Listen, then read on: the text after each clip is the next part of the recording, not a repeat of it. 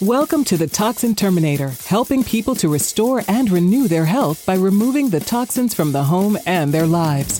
Join in as industry thought leaders help you understand the physical and emotional effects these products can have on you and your family, and the safe alternatives you can use to remove the hidden toxins for renewed health. Now, please welcome your host, the Toxin Terminator herself, Amy Carlson.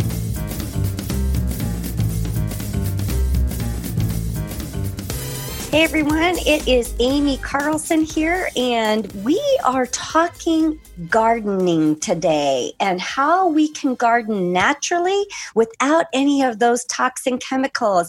It's that time of year where we're getting those gardens started depending on where you are in the world.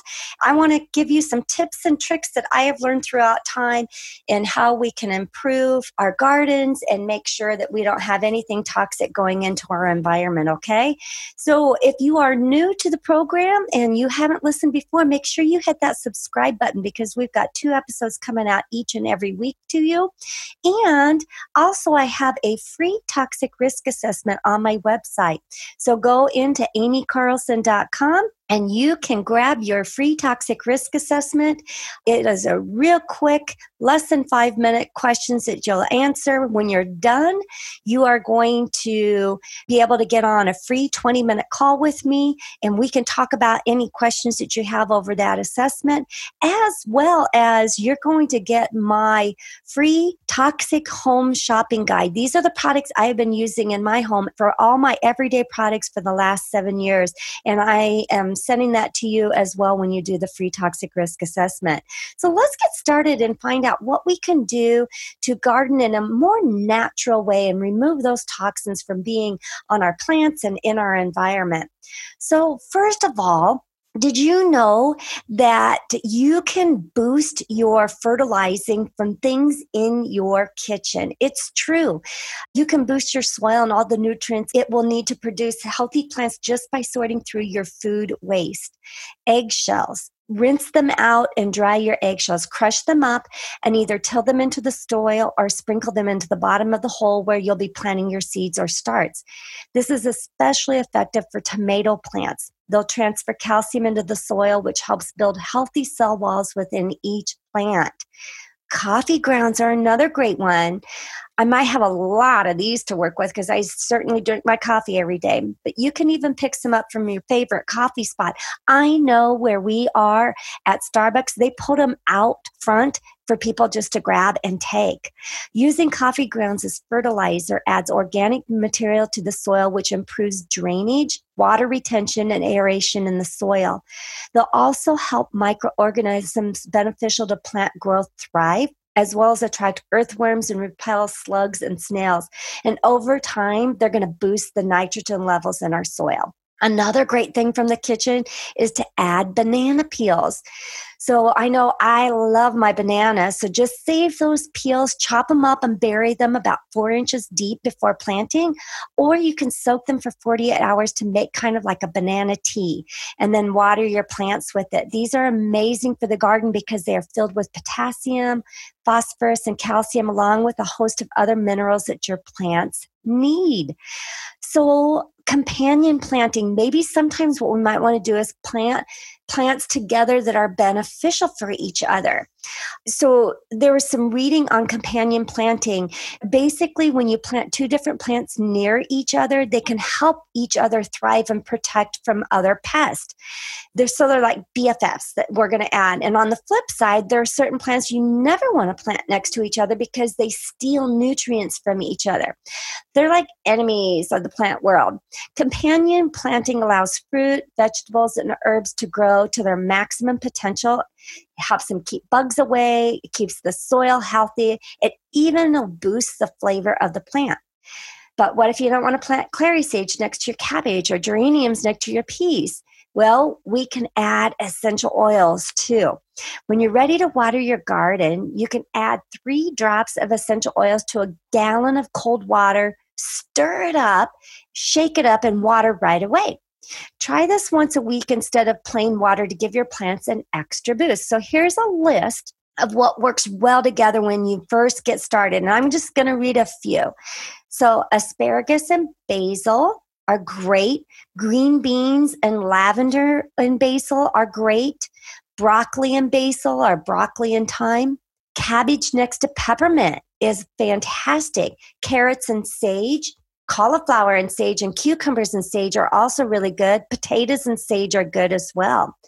Leeks and celery work great together. Lettuce and carrot seed are great companions. Onion and chamomile, peas and geranium, radishes and parsley. Tomatoes and basil go great together, and chives and carrot seed are fantastic. And guess what? Everything works well with oregano. So you can mix oregano with anything. And if you want to add oregano to your water, that would be a great essential oil to add and really boost up the flavor of your plants. Protect yourself, okay? So let's go into how we protect ourselves. If you're working out in the garden or just relaxing after a long day, you might need to protect yourself from pesky bugs and mosquitoes. Here's a little combo powerhouse that I use in our home. Add 3 drops of lemongrass, eucalyptus, lavender, cedarwood, and rosemary to a 10 ml roller bottle. And then you're going to fill the rest of it with your favorite carrier oil. I like to use grapeseed oil or jojoba oil. Apply that before you head outside, and the bugs will stay away. It's an excellent insect repellent that I love to use. Jojoba oil is great to use as well. Now, we've protected ourselves, so how can we protect our plants? So we want to make sure that we can protect them from all the different bugs that really come up in the growing season. So I like to add a few drops of oregano, rosemary, and tea tree oil in a glass spray bottle, just a couple drops of each, along with some distilled water. I shake it really well, and then I just mist off my plants. I do this once a week to keep them happy and healthy all season long. And guess what? You can use that for your house plants too. Here's another tip. If you don't have these essential oils, our Thieves Household Cleaner is fantastic. Our plants, indoor plants, love them. You can add just a capful of that to a spray bottle and mist your household plants once a week with that as well. Your new garden buddy, the Thieves Household Cleaner. Again, it's 1 capful to 16 ounces of water is going to help your plants grow big and strong. It also protects them from fungus, mold, aphids, ants, and other pests. So go ahead and spray that all over your indoor plants and outdoor plants as well. It's fantastic to use. So how can we attract pollinators? Maybe you've got plants and you want to pollinate them. You want the bees and the butterflies and the hummingbirds. So they help make plants healthier, and they actually are more likely to produce a quality harvest. You can attract them by creating a space in your garden, and it doesn't have to be very big, with pretty flowers like zinnias, lavender, or anything colorful that is native to your region. Not only that, you can attract them with fragrant essential oils that will draw them into your own little ecosystem. So just add a drop or 2 on a cotton ball and place it near your plants in the evening for an extra boost. Favorites for bringing in the bees and the butterflies is orange, tangerine, lavender, hyssop, marjoram, basil, and sage. Many of these are the same oils you're using to support companion planting, so you're doubling up in gardening goodness. So it's going to really attract those in. No more nibblers. We don't want those guys nibbling in our garden. Working hard to have a healthy garden that is also non-toxic can be an uphill battle. Sometimes it seems like without using the harsh chemicals, we're just rolling out the red carpet for the pests to come in and nibble away at every leaf and berry that we're just really trying to nourish.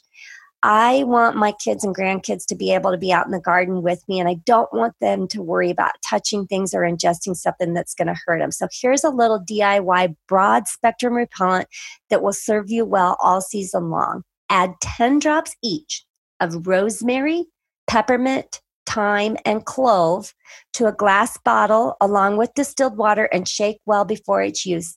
Mist your plants weekly to protect them from every kind of little chomper that will come by. Isn't that great and easy? And another tip for keeping the bugs away, whether it's birds, squirrels, rabbits, dogs, or deer, they can really mess up a good thing, right? So another thing to do, grab some strips of fabric or cute pom-poms or even some twine if you want to keep it understated, and a plastic tub. Fill the tub with water and add 15 drops each of rosemary and black pepper. Soak your fabrics or your twine for about an hour and then hang them around your plants. You can use stakes or sticks or little metal rods at the four corners around the plant you need to protect from larger animals, and tie the strips to each to create a cute little barrier that will repel any pests. So this is going to help keep all the things like birds, squirrels, rabbits, dogs, and deers away from your plants. The next thing we want to keep are the creepies away, right?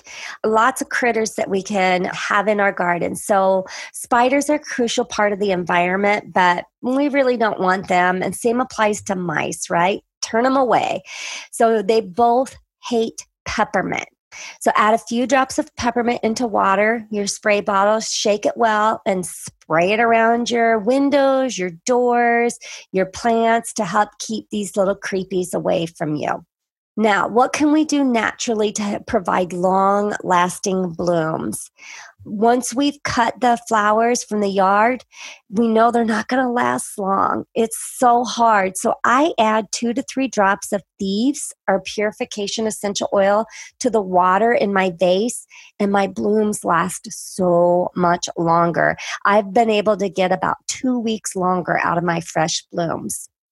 Now, what if we do get bug bites? What can we do to provide some great relief for ourselves? Because, sometimes it happens, right?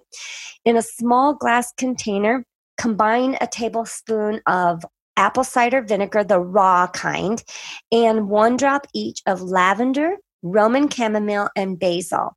What you'll do is you'll dip a Q-tip into your mixture and apply it directly to the bug bites for some really quick relief for bug bites. I know I've got a set of grandkids that really welt up when they get bug bites, so we use this a lot.